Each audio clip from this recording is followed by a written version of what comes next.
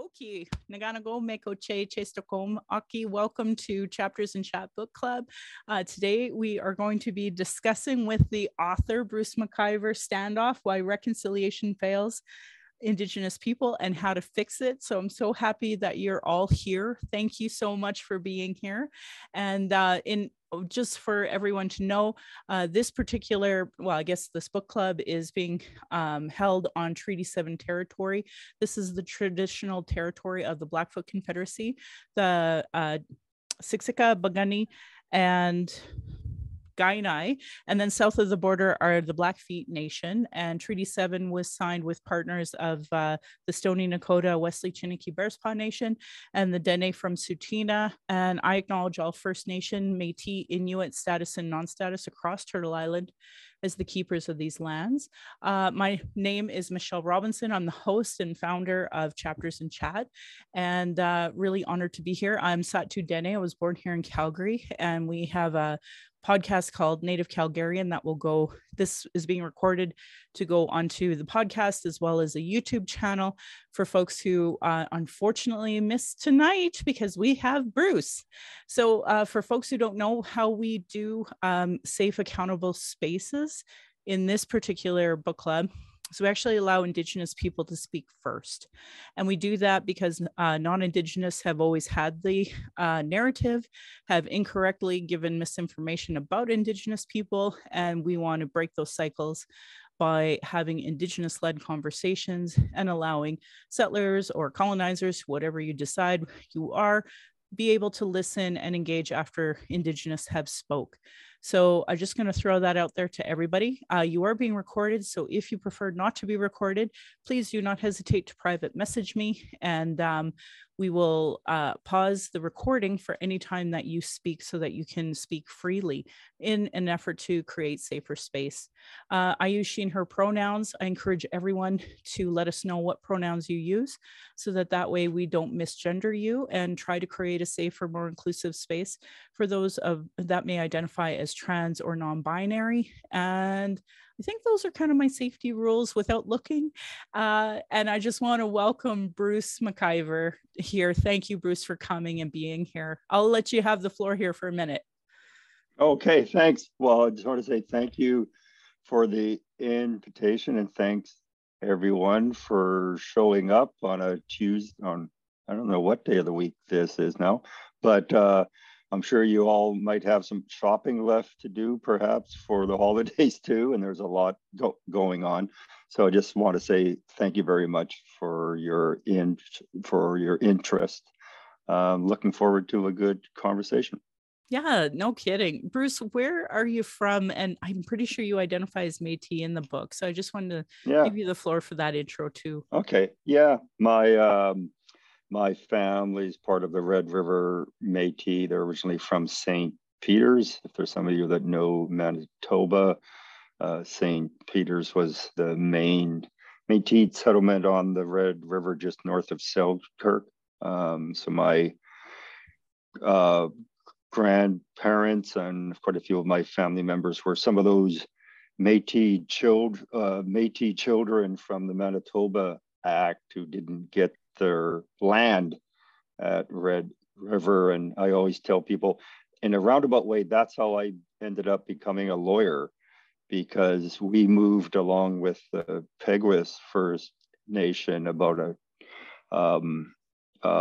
200 kilometers north up into where there's a lot of rocks and swamps, and we farmed up there when I was a kid. I picked a lot of rocks when I was a kid, and had to find something else to do.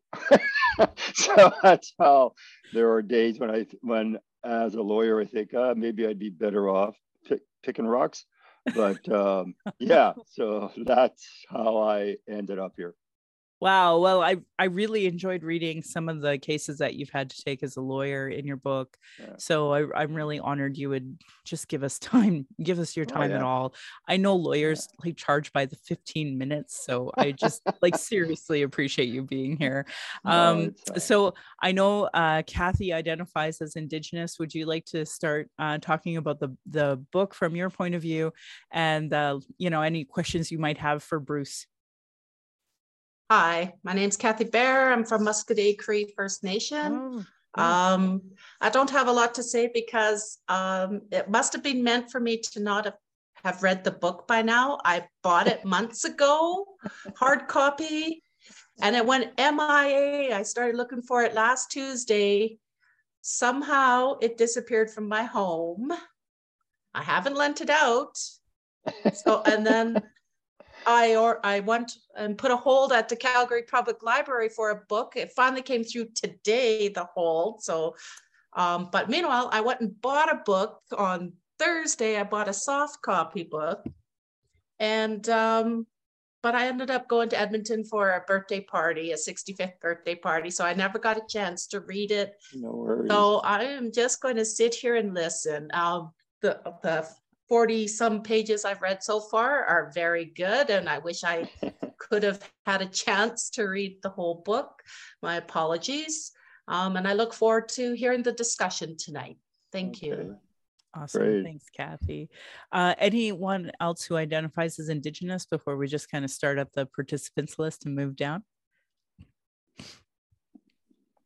Okay, so I guess we'll start with Carol, then Kat, Rosemary, Jen, Nathan, Rebecca, Shelley, and then Siri. And Wendy. You're at the very bottom there. Okay, Carol. Hi, Michelle, thanks. And I loved this book. I liked the way it was written. I learned my job here is to learn and to disseminate to people what I've learned. And I learned a lot from this book. And I like the way it was written. The hardest part, one of the hardest, there was a lot of, was when Mr. McIver puts his hands in his face at the table around with his children. And I thought, this is despair, but he's done such great work.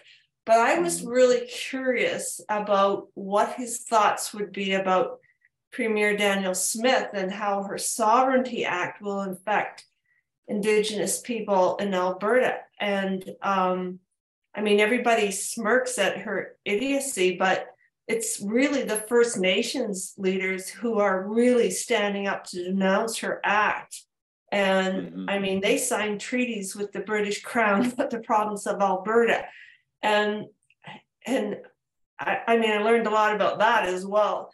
So I'm just going to ask, so my thinking is that the First Nations that signed treaties 6, 7, and 8 are actually sovereign nations, if I'm correct.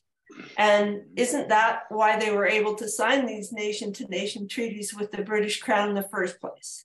So these treaties are the fundament of both Alberta's and Canada's existence. So if she wants to undo all of this and start from scratch, well, I think she's going to open a torrent and just find that First Nations people are much tougher with her than she's anticipating. So I just was curious about your thoughts about that. Well, thanks, Carol. Thanks for taking the time. And yeah, I find it a bit ironic, the Sovereignty Act, because I think for those of you that have had a chance to read some of my book, there's a real question hanging over the basis of Canadian sovereignty to begin with. So where the idea can come from that that's without question, and then just within the federal system, provincial sovereignty, there is no provincial sovereignty, of course. So, but in comparison to Indigenous people, it is just another slap in the face that unfortunately you get too often from the current Alberta provincial government. I do a fair amount of work in Alberta, and I work all across the country, and probably in regards to respect for Indigenous rights, I think Alberta is pretty well right down at the bottom of the list. They're duking it out with Saskatchewan right now, who can disrespect Indigenous rights more. Yeah, so I don't think it's going to go very far. I think it's more of a dog whistle kind of piece of legislation leading up to the next provincial election. And constitutionally, it's hard to see that it's standing up to a court challenge, all depending on what action the provincial government would take based on the so-called Sovereignty Act. But it's one of the big outstanding issues in the law.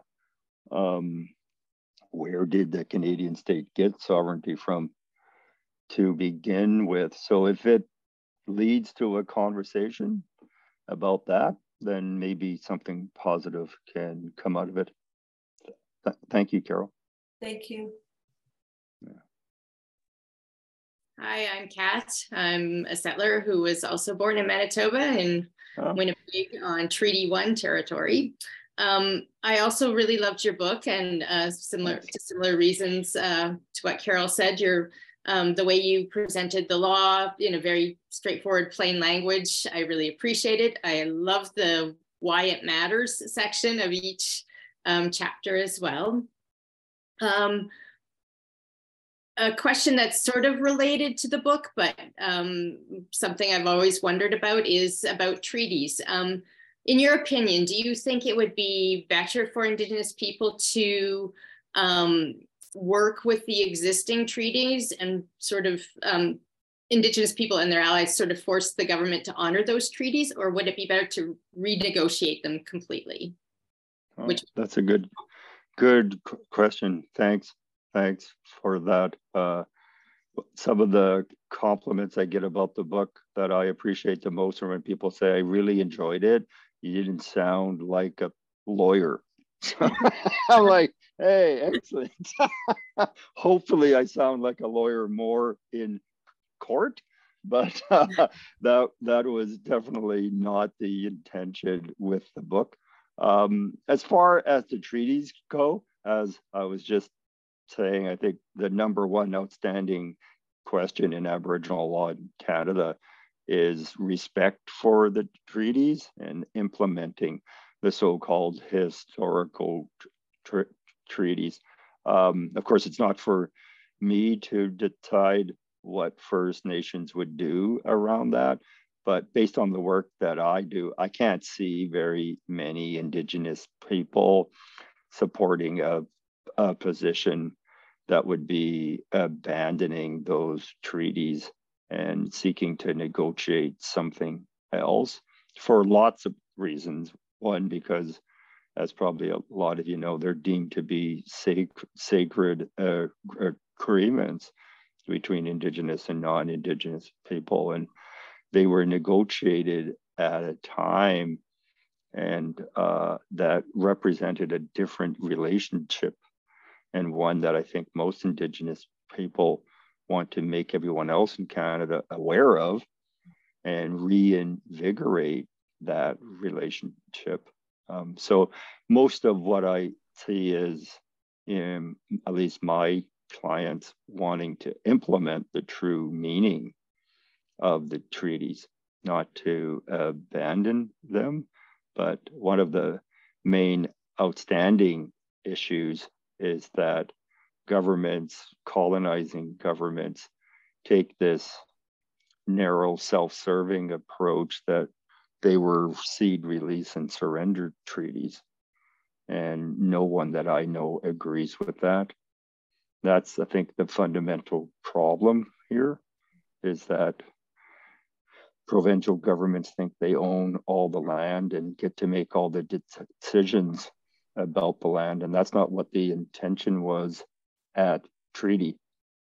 And getting back to that, I think is some of the most important hard work that First Nations particularly, or doing.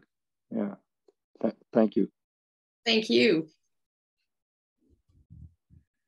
All right, Rosemary, I think you're up next.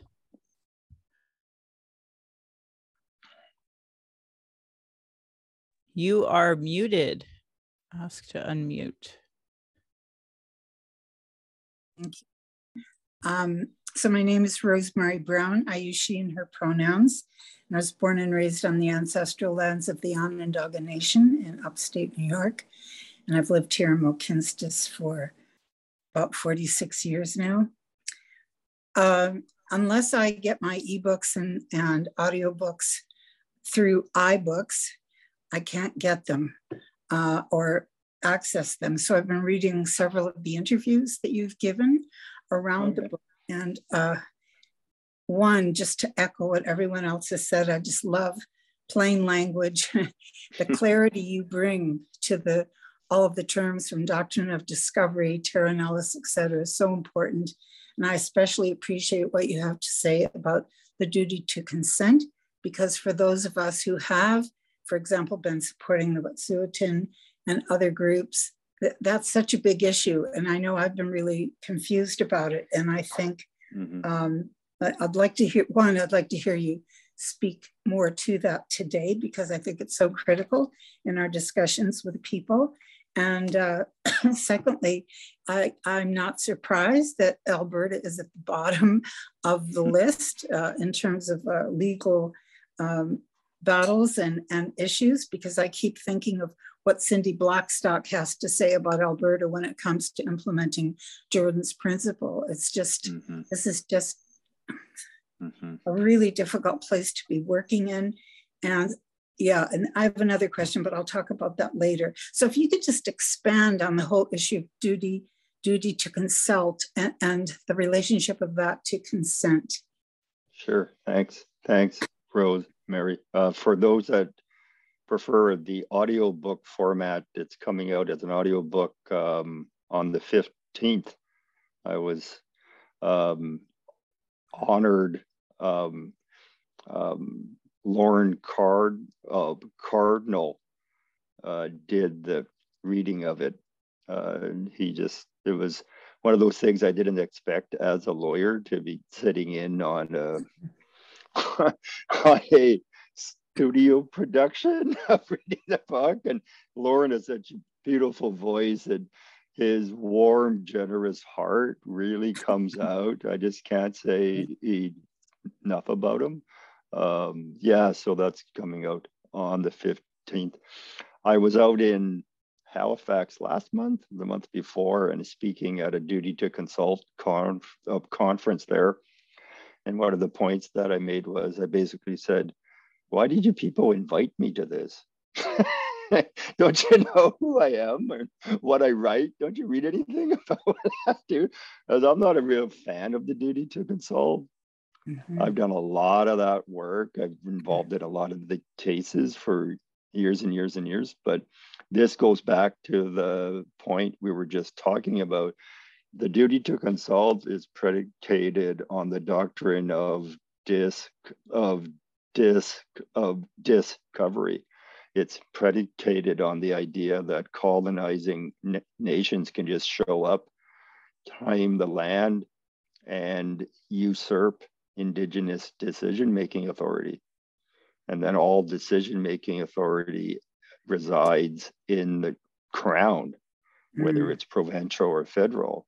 And then all that, in most cases, not all, but usually, they have to do is consult with Indigenous people about a decision that they're intending to make.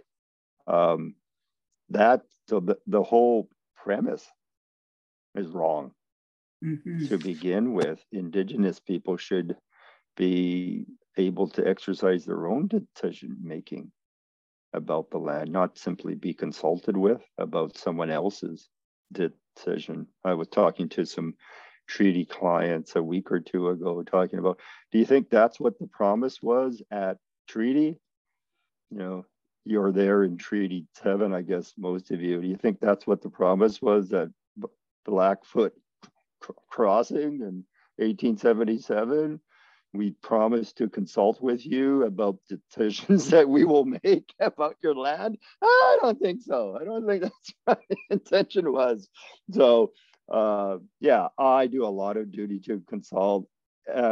From a legal viewpoint, there are times when it can be helpful to create leverage for Indigenous people to get a better outcome. But it's definitely not the be all and end all. I tell most of my clients, if you're still doing consultation, you're already lost. You know, you got to get to a consent-based world. So thanks, Rose, Mary. Thank you. All right, it looks like Jen might be up, and I'll pause it just for a minute. Thank you. I'm really late to the game, so I just got my copy from the public library today, and actually just signed up for this session last week. So just here to learn, really just here to learn. So thank you. Oh, that's great. Thanks, Jen. And I guess Carol went, Kat went, Jen, Kathy Bear went. Nathan, would you like to take yourself off of mute, and would you like to be recorded? I can pause it if you prefer at any point. So yeah, absolutely. I'm definitely open to that. Thank you for asking. I suppose that's also my turn to go too then. Okay, yeah. Excellent. Thank you very much. So Tanse and Tanse Bruce, Nathan Grandjean, Nitsie Gasson, Nehiao Nia, Mikisew Cree First Nation Nia, Ekwa Irish, Ekwa Canadian, Kayate Ochinia, Vancouver Ochinia. So hello everyone. My name is Nathan James Grandjean. I come from the larger Cree Nation, also from the Mikisew Cree First Nation. I'm very, I don't know, can I still be proud to come from Fort McMurray? But anyways, that's where I'm from. I'm from Fort Mac, and from the heart of the Peace River Delta and all of the rich bounty of wildlife that comes from there, and the perhaps less rich oil resources that come from there. Very grateful to join this book club today. Thank you very much for having me. Very grateful to be welcomed here in this place. And I absolutely love the safety rules that you put in place, Michelle. Thank you very much for those. I very much raise my hands to you. Thank you very much. So just recently, actually, I joined the city of Vancouver on their economic commission as their senior manager of Indigenous economic prosperity. And as the city has recently released a report on UNDRIP, they want to implement UNDRIP, and they took the rather, I thought for Canadians anyways, progressive step of inviting the Musqueam, Tsleil-Waututh, and Squamish peoples to decide what that meant. What does that mean to these First Nations on whose traditional territory, unceded territory, Vancouver resides on? And so I found the book very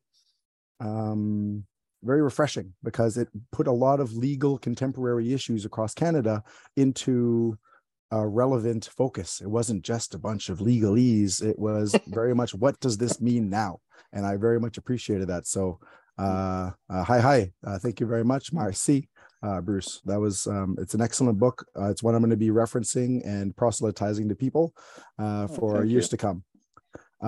So coming from what I've just said in regards to a bit of my own focus on like economic prosperity, I'm just curious for yourself, how do you feel about the implementation of UNDRIP across Canada in regards to economic prosperity? Do you perhaps see this as a path forward, as a hindrance, and what sort of immediate stumbling blocks or opportunities might revolve around that? Yeah, thanks, Nathan. I was just up in Fort McMurray a couple of weeks ago, so lovely up there. As you can probably tell, those of you that have read the different pieces in my book, I don't think I'm cynical about UNDRIP, but I'm not overly optimistic too. to go to your point about what the downsides might be, one of the concerns that I have is we don't want to fall into a situation that we've seen too many times where non-Indigenous governments say, well, we already passed this UNDRIP legislation, so what are you complaining about, right? Look at all the good things we did, but they're not actually doing anything substantively new, which we've all seen, I think, far too often. And I'm concerned that the UNDRIP legislation could turn into that, both provincially and federally, because as probably a lot of you know, there is provincial legislation in BC, and then there's federal across the country, because both BC and the federal government look at it as being an aspirational endeavor, so that it's something that's going to change in the future and not making any serious change right now. And I think that's where a lot of the tension is, because we don't want to be in a situation where colonizing governments are saying, hold on, just wait another year, 5 years, 10 years, things will get better. I don't think that will put us into a better place.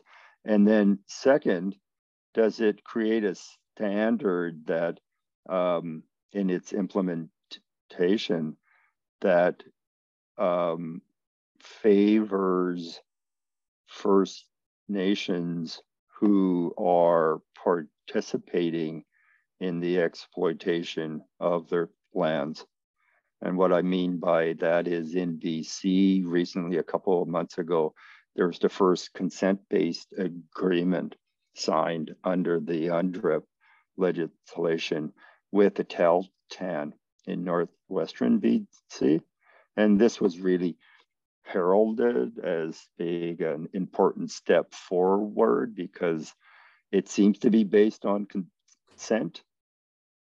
But the problem, or one of the challenges with that, is that are they going to be signing any of those kind of agreements with Indigenous people that would actually likely to be withholding their consent? You know, the thing with the Tahltan, it's about one mine, and they've been working with the provincial government and with the mine proponent for so long. I don't think there's much doubt that they will give consent. And what about Indigenous people that they know will never give consent for certain types of projects that aren't sitting on a gold mine? Are we going to end up in a situation where the response from government is, we don't need your consent unless you have one of these types of agreements, and by the way, you're never going to get one? I don't want that situation, because I think there's good support in the law now, without relying on UNDRIP, that consent is required. We don't need UNDRIP for that. Most importantly, it's required under Indigenous people's own laws. You don't need colonizer laws for it. And then even in Canadian law, there is good support for the consent requirement. So I hope I don't come across as sounding overly pessimistic. I think I'm being realistic. It's just, for a lot of us that have done this work for a long time, we've learned to be pretty skeptical of,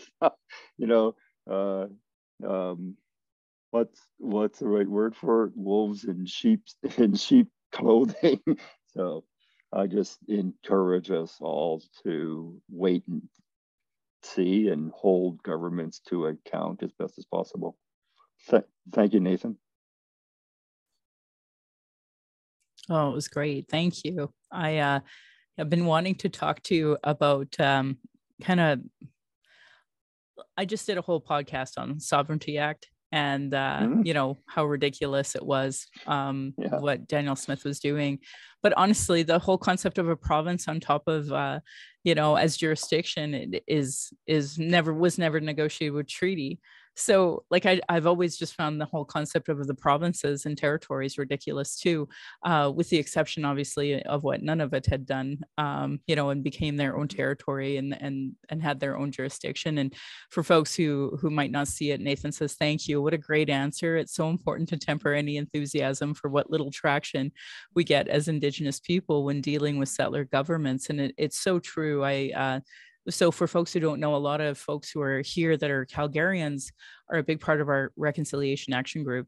And so the point is get them to do actual work, and they do that work, and they write their letters, and they write letters on behalf of Reconciliation Action Group, and as opposed to it just being Michelle Robinson, because I think all of the Indigenous here know, well, it's just one Indigenous voice. And even like if you have a whole treaty, if you have a whole nation, you have a whole band, it's still not good enough, right? Like that racism is so deeply embedded in everything, right? That anti-Indigenous bias. So anyway, the Reconciliation Action Group is mainly composed of actual settlers doing the actual work. And Kat, she never mentioned it, but she has a Settlers Book Club, which of course I encourage everybody here to go to as well, as part of that anti-racism work. If you're interested, don't hesitate to reach out. I would never be offended, because one, you're reading, two, you're learning how to be anti-racist. So go for it, give her. Like, these are the types of partnerships I want in my life, that's for sure. Yeah. So I think next I'm just going to pause it for a second here. Right. I guess it's my turn. I am a settler in Prince George, which is the unceded Lheidli territory. Yeah. And I am behind, and I'm not prepared, but I wanted to come and meet you and listen. So thank you so much. Thanks, Rebecca. I was just up there 2 weeks ago, I think. I was doing a meeting in Burns Lake. I'd flown into Smithers with a rental, and it was when we had the huge snowfall here in Vancouver, like an inch or two, and the whole city was closing down.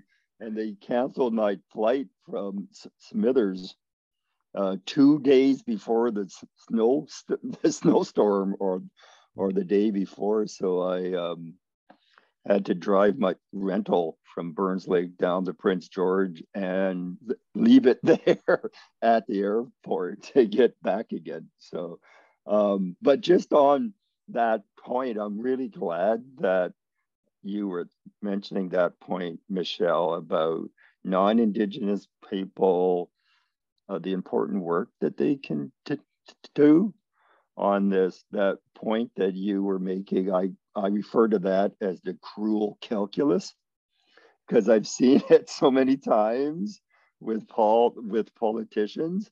Is this an Indigenous issue? Oh, well, we don't have to be as concerned about that. But is it a non-Indigenous one? Whoa, so you can just see it going out to demonstrations. I encourage non-Indigenous people to get out there. Don't be in front.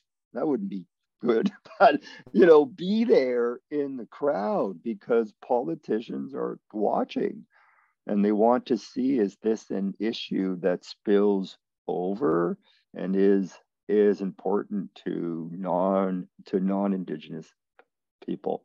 I do this work all across country, and I often get in situations where my First Nation clients will be reaching out to local non-Indigenous people, and I end up speaking at a lot of their gatherings and explaining to neighbors,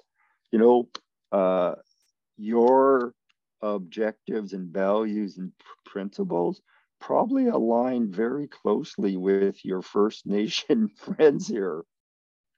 And if you want to achieve those things, you should support them, because they have constitutional rights. You don't. You don't. You know, your procedural rights under the Provincial or Federal Environmental Assessment Act, that won't get you very far. But these people here have constitutional rights. And so we're really smart to support them because your values align, not all the time, but a lot of the time. One of the experiences in court that always has stuck in my head, I was at the Supreme Court in 2004 for the Haida hearing, and the village of Port Clements on Haida Gwaii, a very small non-Indigenous community, about 90% employed by the forestry company, came to the Supreme Court, intervened, not on behalf of their employer, Macblo, but on behalf of the Haida. And I remember the look on the Chief Justice's face at the time. She was basically, what are you doing? Like, you're sitting on the wrong side of the aisle. But it was such an eye opener, right? Because they said, we want to protect the forest too. Because if we continue with this clear cutting, they're short-term jobs, but there won't be any sustainability for our children and our grandchildren. So things have to change about how the forest is managed. So that just one example that really has resonated with me for a long time. That's awesome. Thank you, Bruce. And thank you for encouraging our settler allies in a good way. Because I, you know, you can say it until you're blue in the face, but sometimes when it comes from a new voice, it resonates a bit differently, right? Like it sinks in differently. So I appreciate that. Sure. Shelley, I think you're up next if you'd like to unmute yourself. Hello, I'm just getting over stuff. I was able to read the whole book, and I kept referring back to the book, The Color of Law, the Stanford or professor from the ACLU, about how you talked about the Supreme Court would rule something, and the government's go, nah, I'm not going to listen. That's what I felt. And I know The Color of Law is a book. Sorry, I should explain what that book is. It's a book about redlining and racial segregation in the States. It's more law heavy. It's very thick book. It's not a good book club book, but it's a great book. But it was really good. And I found a lot of similarities in Canada because this, of course, was in the States. And what are your thoughts? Did you find the similarities, Bruce, with the government, the Supreme Courts would say no, side on the marginalized groups, and then the provinces would go and do it anyways. And I'm glad that you include Grassy Narrows. Like that was done in the 60s, and they're still only getting the shovels be in the ground next year. Like, come on. Yeah, thanks, Shelley. That is one of the refrains I hear all across country from my clients is, why don't colonizers follow their own laws? This is one of the things, one of the reasons I'm a little more critical of the UNDRIP legislation than some people are, because from my perspective, it's not that there's a shortage of legal obligations. It's not that there's an uncertainty about these obligations. There's a lack of political will to follow them. That's the challenge. So when I see people, well, UNDRIP will change it all, I don't think so.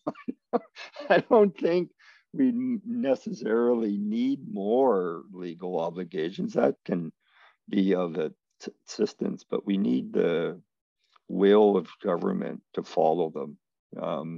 Just on the point about that book, a more recent one just out this year is a book called Anti Indian US law. And it's more of a lawyer's kind of book, but I enjoyed it a lot because it goes more into the detail than I have about the doctrine of discovery and the racism that's at the root of that principle and how it developed in the US. So I would encourage everyone. We hear so much about the rule of law in Canada and holding government officials to account to actually follow the law. I think that's some of the most important work that we can all be doing. I think you're absolutely right in what Jody Wilson-Raybould said the last time, and what she said before is that politicians got to stop doing the 4-year thing. We're not going to solve any systemic problems with the 4-year thing. I forgot to say that I'm a settler and I'm also autistic. So I really am being fair or like equity. No, equal. I always get equity and equality mixed up. But and it just because when you fight for it's not ableism and anti-Indigenous bias is different, but it's the same thing. It's coming from capitalism and colonialism, that we're only good as much as we produce. Yeah, well, and just the language, it's a good example, right? Because the whole language about disability all the time, there's a lot of similarities there, how language is used against Indigenous people. One of the things I was thinking about recently, and you'll see in my book, there's this test for Aboriginal title about occupying the land. And I was thinking about that more. That's a good example about how Canadian courts belittle and deny Indigenous people the same access to the law, the same rules of law. Because if you were a non-Indigenous person, the term that you would likely use is you possess the land.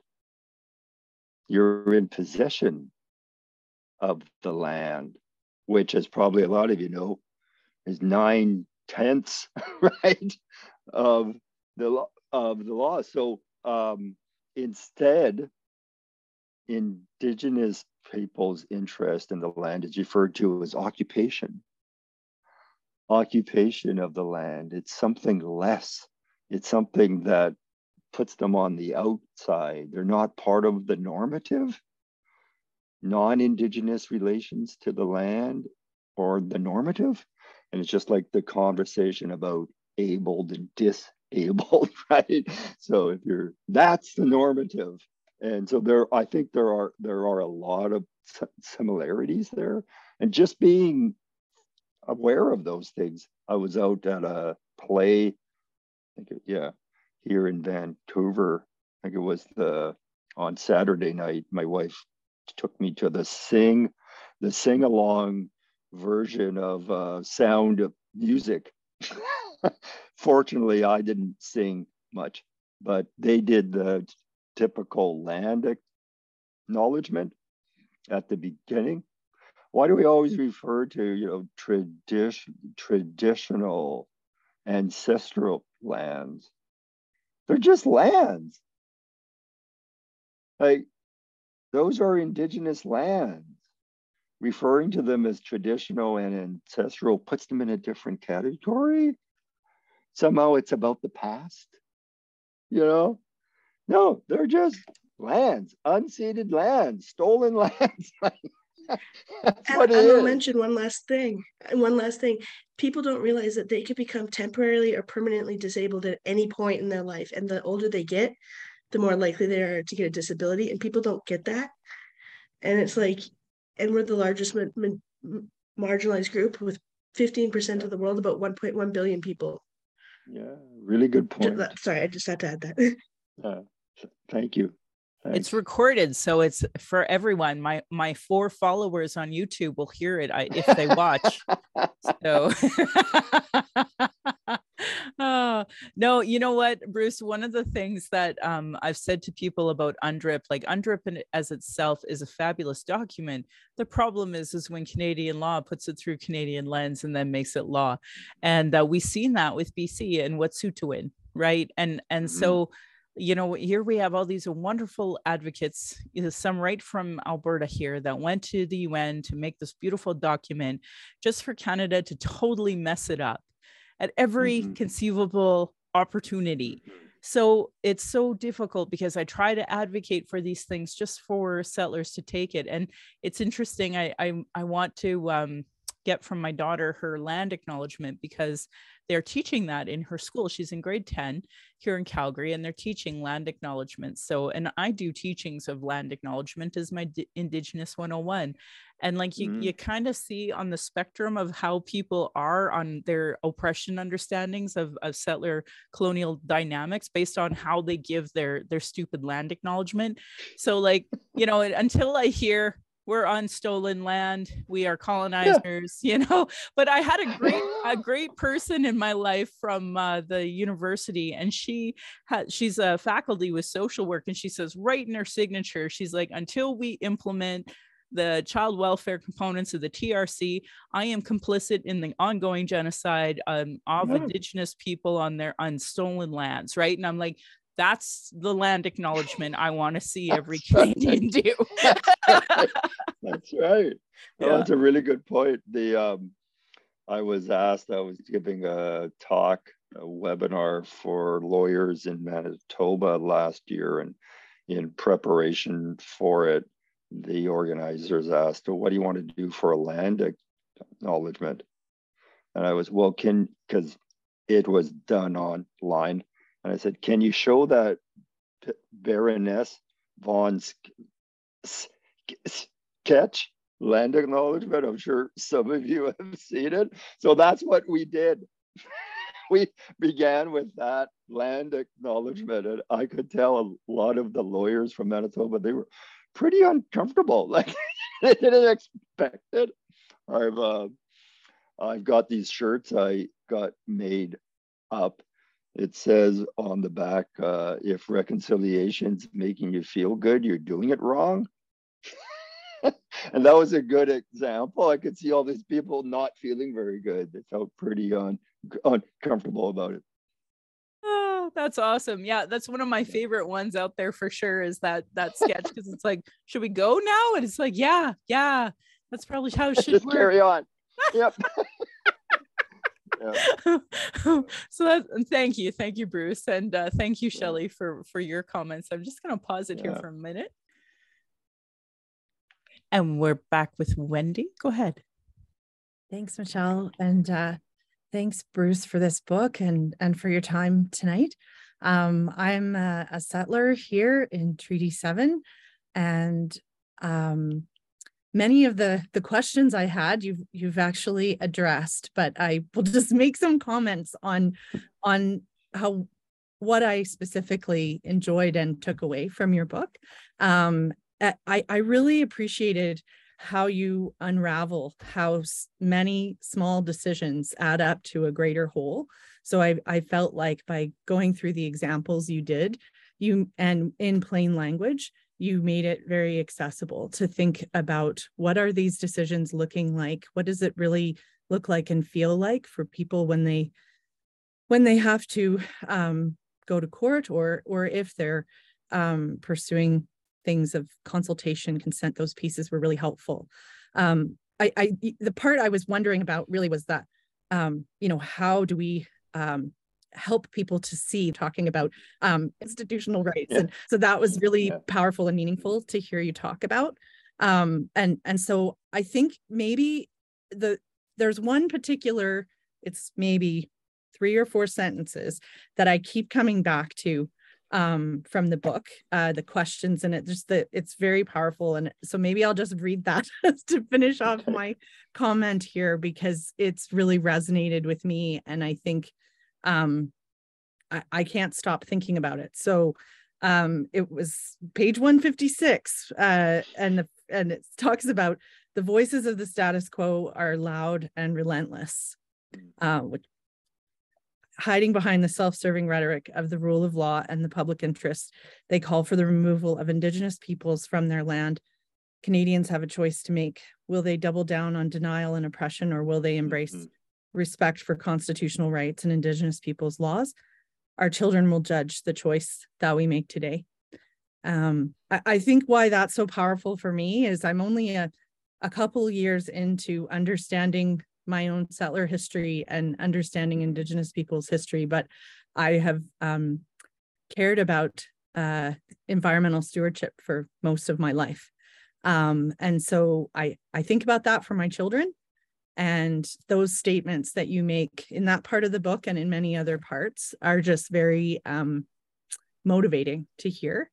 So would love to hear any more that you have to say in that realm, but I just really appreciate the time you took to do this, and we'll be coming back to that paragraph probably many times over. Thank you. Thank you.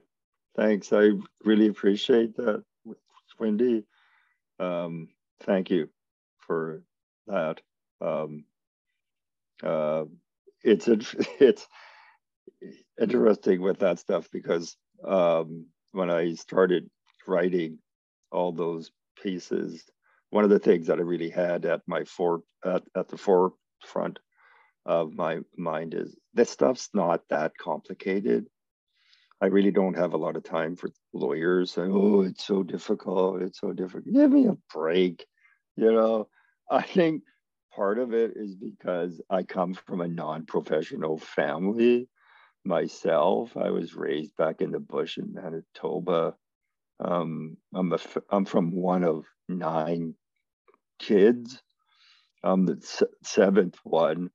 I was only the 2nd one to graduate from high school, the only one to ever go to university and get a degree. But I knew all my family members are so smart, like not formally educated, but just such smart people. And you can understand this stuff if it's written out clearly. The problem isn't with the audience, it's with the people trying to explain it, right? Making it sound more complicated than it needs to be. So when I started writing the book, that was what I was really focused on, was trying to explain it simply, and then why it's important, right? Because that's the biggest thing. And then the thing I got onto after that, and that piece that you read as an example, was, but one of the best ways to explain this is telling personal stories, right? And I got in trouble with my mom a few times because she'd read one of those pieces. You can't talk about that stuff, right? But making yourself vulnerable and speaking the truth, it's not something that a lot of lawyers do. I know somebody like, what the hell are you doing, right? But I want to communicate this stuff. And that's a better way of doing it. And I don't want to communicate it to a bunch of lawyers. That's not the point of it. I want to engage non-lawyers in this conversation. So that was my motivation around it, was finding that voice. And I think, like we all try to do, be honest. Honesty rules, man. Like sometimes it's hard, and if you're not being honest, question yourself. Why aren't you just, so that piece that I wrote it there, I got a lot of people contacting me just about Indigenous identity and talking about it from my own experience, right? Remember, I sent that around to a few of my colleagues before I published it, and they were like, wow, you're just kind of laying it all out there. I said, yeah, because I want to show how complicated this is. This is a tough issue, right? So, yeah, so that was definitely what the motivation was. and hard to do. I know some of those are hard to read. That one that someone was referring to, you know, it's hard to write that stuff. And it's a good example, you know, for a lot of Indigenous people. Doing this reconciliation work can be traumatizing in itself. I'm sure a lot of you know Indigenous people that are re-traumatized by this. I tell people that that week leading up to September 30th, oh my Lord, that is such a difficult week for Indigenous people all across the country. I keep forgetting how hard it is. And again, this year I said, okay, next year I'm leaving the country. I'm going to be gone that week. It's just too hard. And I think for non-Indigenous people to be aware of that, how hard it is, just more demands put on Indigenous people to share all the time, you know, share. And just how important it is to recognize it, right? I'll give you one quick story. I did a lot of speaking engagements that week. I spoke at a non-profit here in Vancouver. Took a couple of hours, right? And went down there to their office, and they gave me a cold cup of coffee. It's true though. You know it, Yep. Michelle, right? You know what, Bruce? I just changed my website, and I changed it so that it's a minimum $1,000 an hour to even interact with me, because I had so many stories exactly like that. A TD Bank, they asked me to come do a land acknowledgement, and on my website, I thought I was being fair, reasonable by saying, you know, for 20 minutes, for $100, I'll come. 40 emails later, and then they negotiated. They tried to say, well, we only need you for 10 minutes. Right? And I was like, that's it. Like, and you know what? I have had such a reduction in emails since I've changed my website because of all of these stupid nonprofits trying to misuse my energy, right? Yep. And it's just so discouraging, because in one way, you know, you don't want to shut the door, but on the other, Bruce, you have the First People's Law. You have books from the First People's Law. You have your book. You tweet all the time. I religiously have all notifications for you, so that way I retweet whatever you have to say, right? And like I can't wrap my head around why this reconciliation is so difficult. We have like the Settler Book Club, Reconciliation Action Group. Like I can't put together this any easier for settlers. So at a certain point, it's like they are committed to misunderstanding. They are committed to not doing this, right? And like I just blocked the leader of the party I ran for, because we've had 2 interactions where he just outright told me, your voice doesn't matter to me. Like just outright said it. And I have 2 like screenshots of it, one from 3 years ago and one from like last week. And it's like, I'm done trying to interact with these people. Yeah, that's a really good point. I saw that piece. I got a piece in my book about that, how ignorance itself is a weapon. It is a weapon. I just can't believe how much I see of that all the time. I got asked to speak to a Manitoba government people, right, about consultation. I was like, okay, I'll come and speak, right? And they said, well, we don't have money to pay for your time, right? What do you charge? I was like, listen, I'm not going to charge you my regular rates, right? But can you make a donation of $1,000 to some, you know, good cause for Indigenous people in Manitoba? Nope. Sorry, we don't have a budget for that. Like, screw off. Like, I'm not coming and speaking to you. You can't even do that. It's an insult, right? Yeah, and it's so disrespectful that it just shows the foundation of their concept of reconciliation is absolutely not reconciliation in any capacity. So I feel you there. And it's unbelievable to me that people will treat you that way too. I should mention that Bruce spoke earlier about the link that he sent me. He sent it to me, so I put it in the comments. So you might want to copy and paste it from there.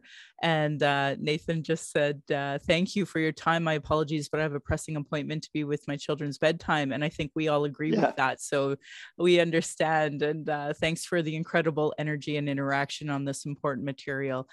So grateful when anybody can come, even if it's for a short time, just so that, everybody gets an opportunity to ask a question or discuss and I think this is one of the most important books because of the stupid Sovereignty Act that came forward in Alberta.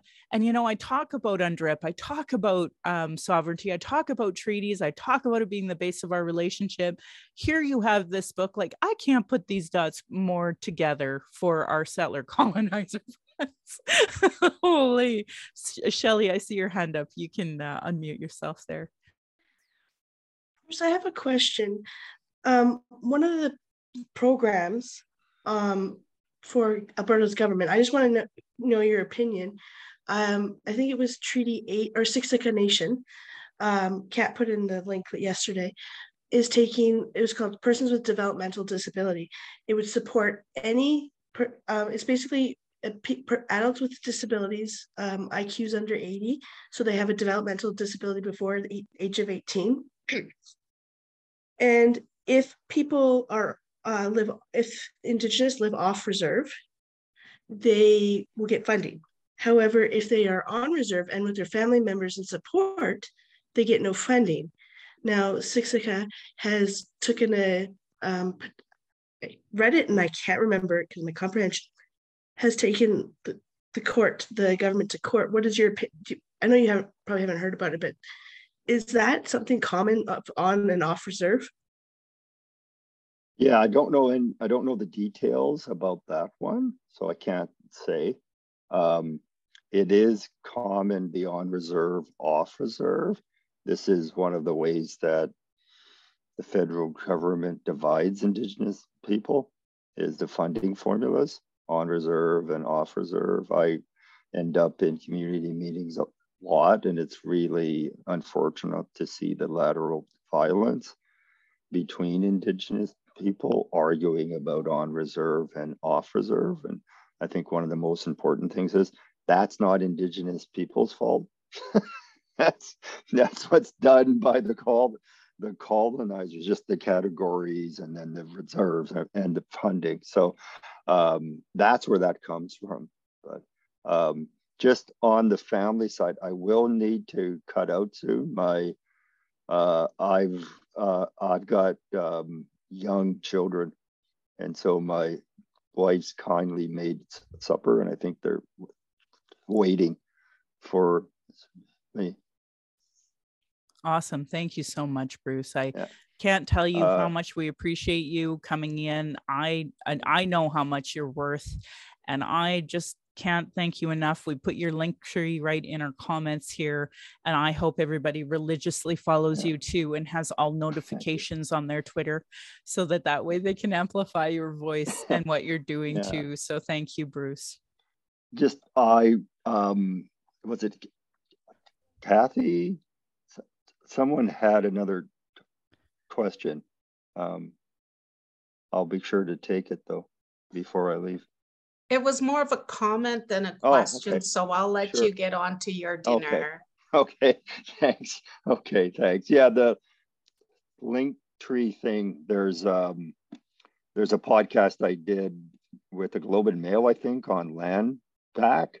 So if you're interested in that, there's a piece. And then I think there's one with the CBC on the Pope or something. I can't remember what it was.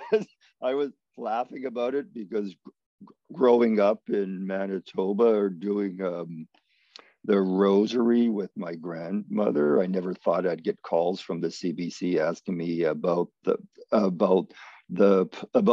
Pope.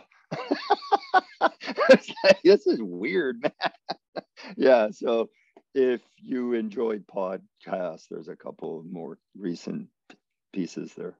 Thank you. Thank you all for engaging with my book. I really appreciate it. And thanks, Michelle, for inviting me on, for all the good work you do. That's how we're going to get to a better day for our children. So thank you very much. Thank you. Honored to have you, Bruce. We are so honored. Thank you. Thank you. And all of that information that he gave us, we'll put in the links when we put out the podcast so that everybody else who's listening can hear and link all the Tree Links podcasts that you were on. Because like I'm all about promoting other podcasts that you were on too. Because all of these subjects matter to me just as much as they matter to you. And having your voice, maybe people will hear it differently. They'll listen to it in a good way. You know, who knows? So the more the better, that's for sure. Thank you. Great. Okay. Thanks a lot. Bye. Okay. Bye. Take care. Bye. Bye. Oh my goodness, he's so generous. Holy, how lucky were we to have him for as long as we did, hey? So I'm so happy. Does anybody else want to chime in? Go ahead, Kathy.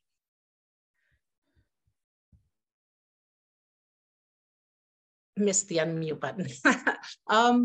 When you guys were talking about being tired and allies and stuff, I just I've been kind of heavy the last couple of days here. My good friend of 42 years, who I always thought was a good Indigenous ally, I've come to realize that there's a really huge difference between just not hating us and actually being an ally.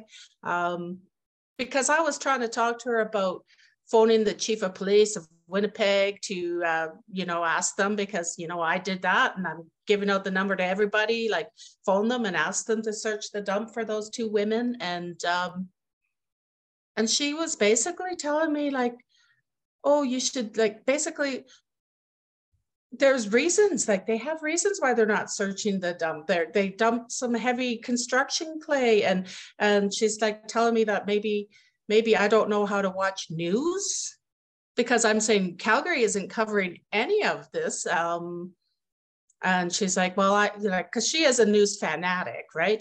But she's like, well, maybe you just don't watch the news and something. And then as it went on, she basically told me that that I shouldn't get angry and maybe we should change the topic. And I was just like, wow, basically you called me an angry Indian and ignorant because I don't know how to watch news or how. Oh, she said maybe I need to research the topic more because I obviously wasn't watching the news right or something along those lines. And I'm just like, holy crap, this is somebody I've known since I've been 15 years old.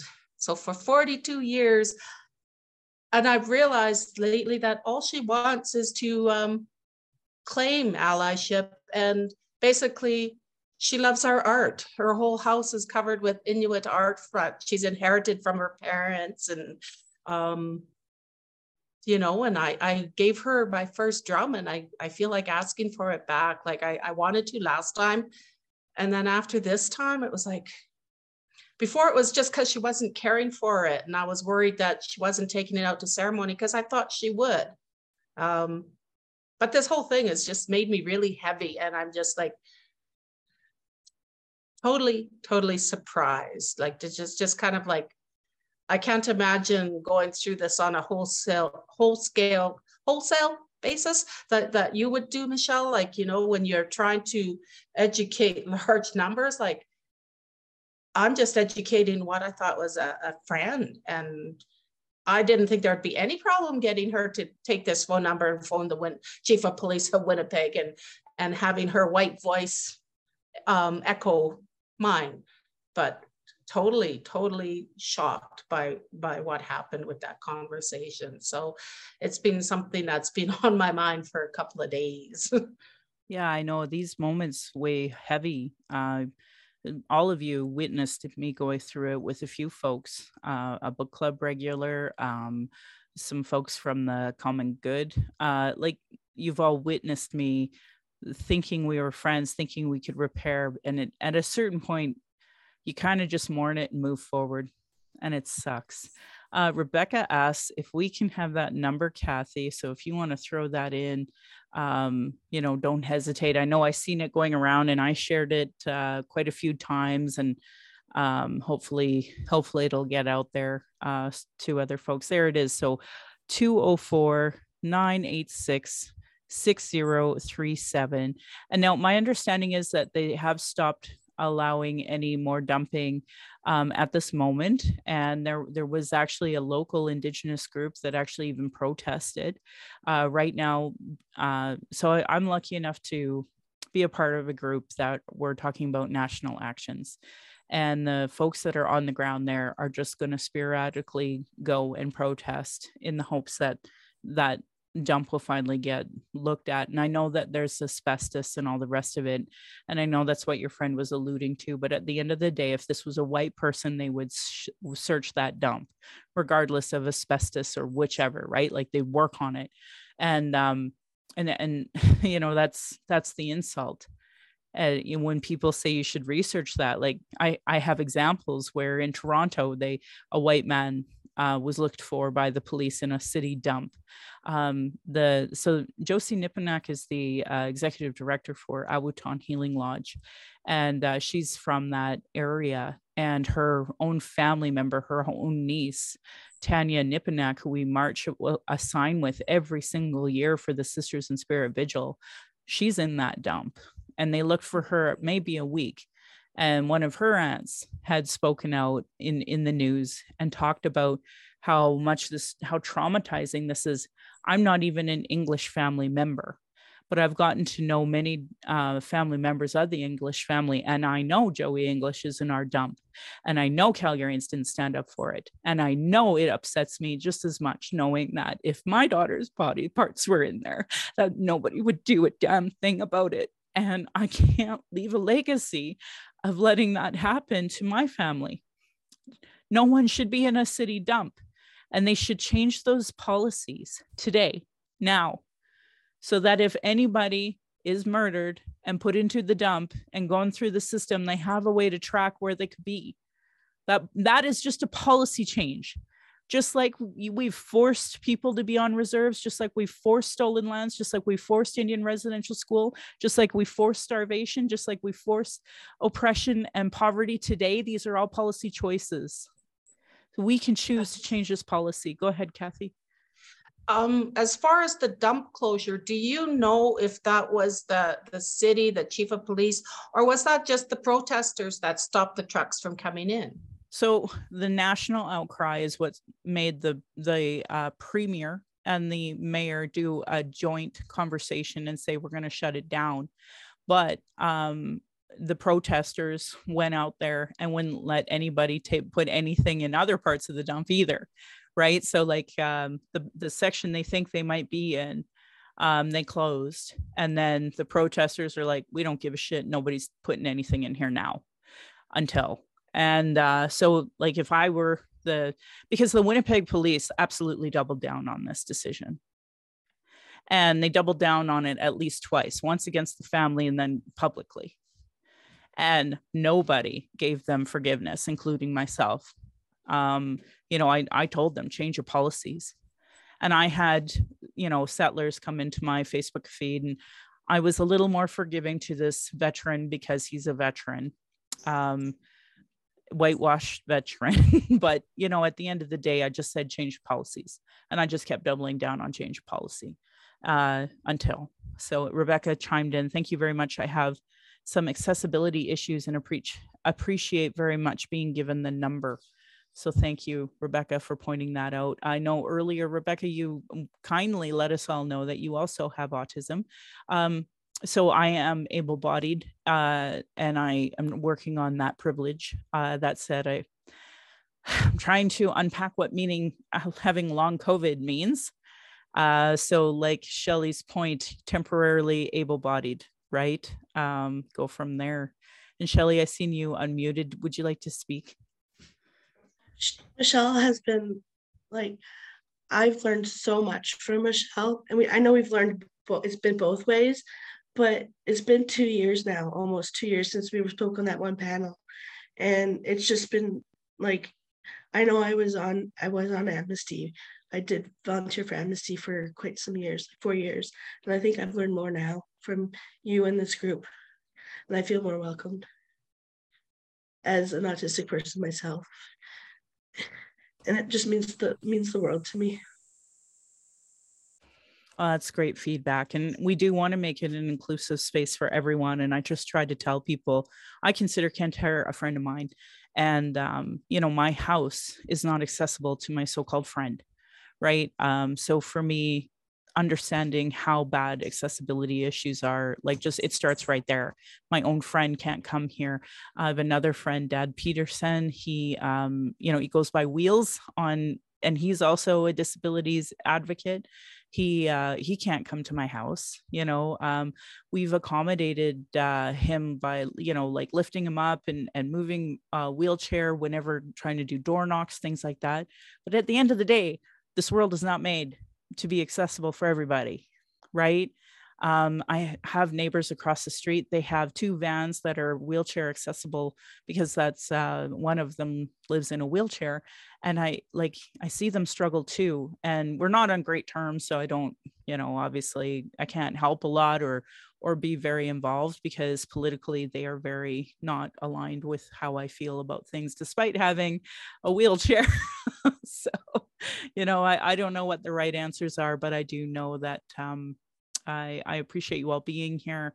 I appreciate us trying to learn from each other the best way we can, trying to create the safest space we can, but also recognizing that this is valuable information that should go out in the world to the 4 people that listen. I'm just kidding. I am just kidding when I say that. I know more people listen than just 4 people, but it's just kind of fun. Or I think I'm funny anyway. So yeah. All right. Anybody else like to chime in, or do we want to maybe, maybe what I will say, if we're going to kind of move forward from this conversation, of course I did it last minute. Why wouldn't I do it last minute? I put together a book club. These were books that kind of over the course of the year I wanted to read. So for the next book, now the next 2 books were at least in the 12 CSI. So we were at least two months ahead here. You had 2 months to know. But the next one will be chapters 9 and 10 of the National Inquiry on January 9th at 6:30. On February 13th will be City of Dirty Water by Clayton Thomas Mueller. So I was having a look at the National Inquiry, and I thought we'd just do chapter 11 for March. For April 10th, I found this book, The True Spirit and Original Intent of Treaty 7 by Treaty 7 and Tribal Council. And I thought that was a pretty important book for us all to read. I'm pretty sure Settlers Book Club has done it, but I wanted to do it because I haven't actually read the book, so I have to make time for it. In May, we'll do The Calls to Justice after chapter 11, because that's actually quite a bit of pages. And then in June, I wanted to do 5 Little Indians by Michelle Good. I haven't got that book yet, so I got to get them. I'm going to ask, I guess July will be the last part of the National Inquiry is kind of like testimonials and some resources. So I thought it would give us an opportunity to kind of go through all of that and see what we have. So it's like pages 219 to 349, but a lot of them are references that I think you have to go online and like kind of click through.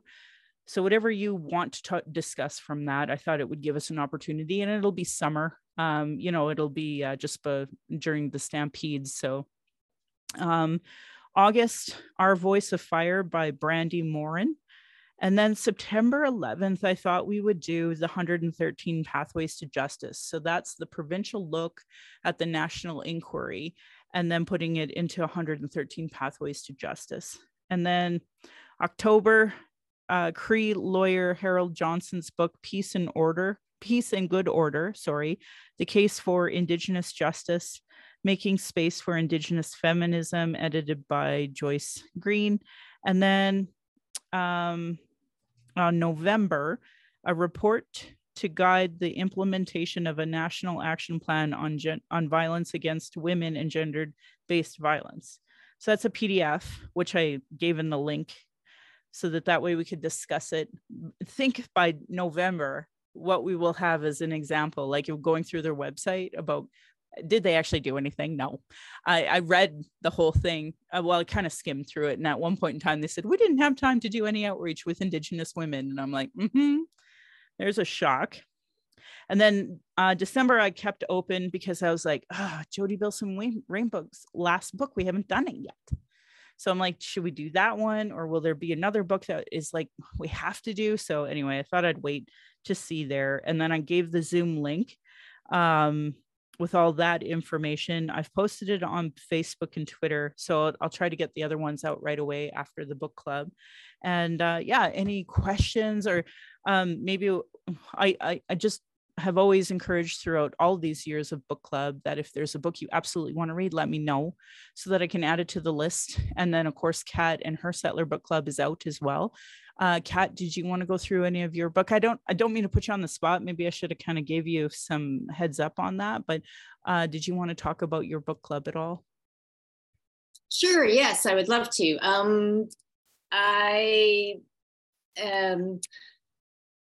My book club is about 3 years old. I started it after I sort of started thinking about starting a book club. And then I went to Michelle's book club and she was so supportive and lovely and said, yes, do it. So I started 3 years ago as well.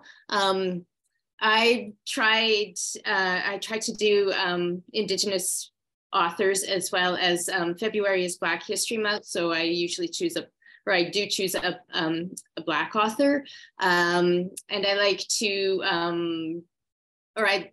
like to address anti-racism too, and how white supremacy is ruining everything for everybody all the time. So in the past, if you just go to my website, you can see what we did in the past. But coming up next year, January, I choose Inuit novels. So the first one is Sanak, an Inuit novel. And I'm not going to say the author's name because I don't want to ruin it. February is Shame on Me, An Anatomy of Race and Belonging by Tessa McWatt. March is Scars and Stars by Jessie Thistle. April is Demystifying Disability by Emmy Ladau. And that is co-hosted by our lovely disability activist, Shelley Nearing, and I'm really grateful that she's agreed to co-host with me. May is Laughing with the Trickster on Sex, Death, and Accordions by Thompson Highway. That was his Massey lecture, and that is available on my website, the link to the lecture, so you can listen to it if you didn't want to read or listen as well as read. June is Making Love with the Land by Joshua Whitehead. July is Living in Indigenous Sovereignty by Elizabeth Carlson Manathara with Gladys Rowe. I think that one's going to be really cool because it's talking about Indigenous relations with settler folk and settler folk who are actually, doing some stuff that they should be doing, like activism type stuff. August is A Two-Spirit Journey, the autobiography of a lesbian Ojibwe Cree elder by Mani Chakabi. September is Deep Diversity, a compassionate scientific approach to achieving racial justice by Shakil Chowdhury. October is Rose's Run by Dawn Dumont. I really felt necessary to support Dawn in some sort of small way because what she's been going through this last year. And November is Moccasin Square Gardens, short stories by Richard Van Camp, because we haven't read any Richard Van Camp yet. So I tried to make it 50%. I usually have female authors, but I've introduced a few more male authors. A lot of the male authors are queer writers as well. So it is a little bit more intersectional too. So that's my book list, and I'm quite excited about it, even though I usually only get 3 people to show up. Rosemary and Shelley being 2 of them, and Kathy being the 3rd. So we're a good, solid little group. But you're all welcome to come and join us too, if you don't have enough to read.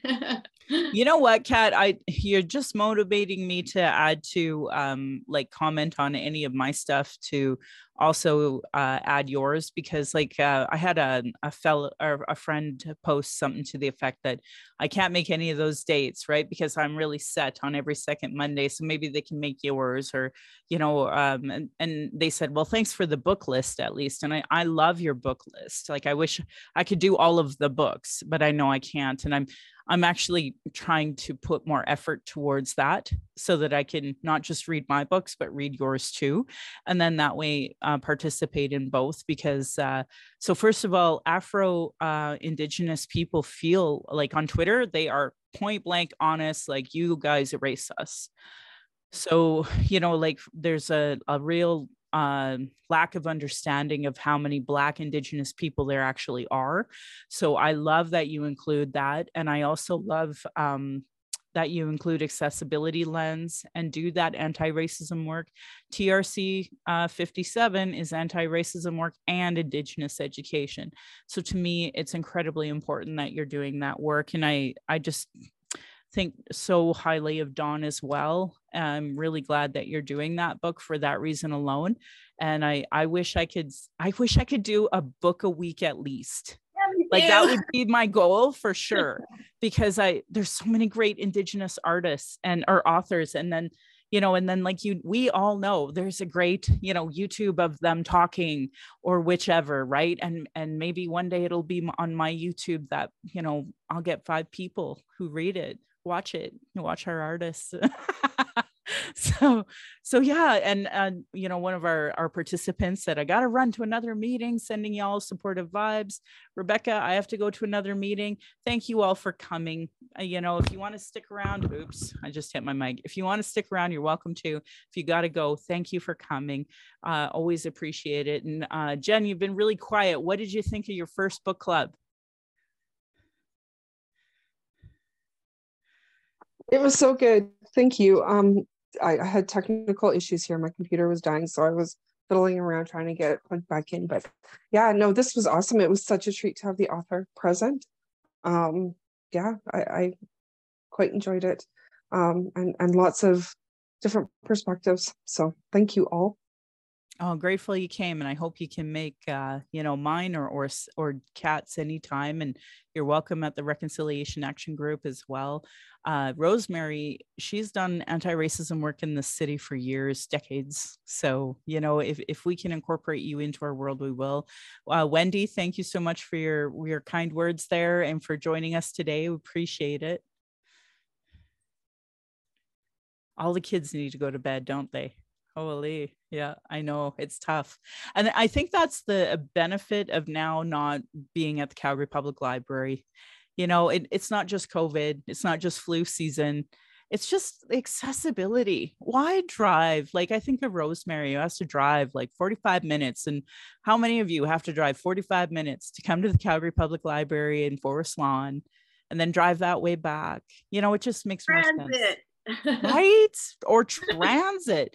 And, you know, so I hope you all understand. And then having folks from other parts of the country and another country come join us. Like, for me, I'm really glad that it's worked out this way and that a lot of you have been able to participate in this way. So I just want to say thank you. I want to say happy holidays to all of you, no matter how you celebrate your holidays. You know, I'm trying to unpack what Christmas means to me, but I'm wearing my ugly Christmas sweater because we all need ugly Christmas sweaters. Our generation is taking them. We went by, I think it was Northern Reflections. I said, Sam, that's the OG of the ugly Christmas sweater, you know. And, you know, having those fun conversations of what does Christmas mean to us after, you know, as part of our reconciliation journey. So I don't necessarily want to say Merry Christmas. And to piss off any Republican that might be listening, you're welcome. Just kidding. I'm just kidding. Yeah, if anybody has any lasting thoughts, you're more than welcome to hop on. And if you have to go, thank you for coming.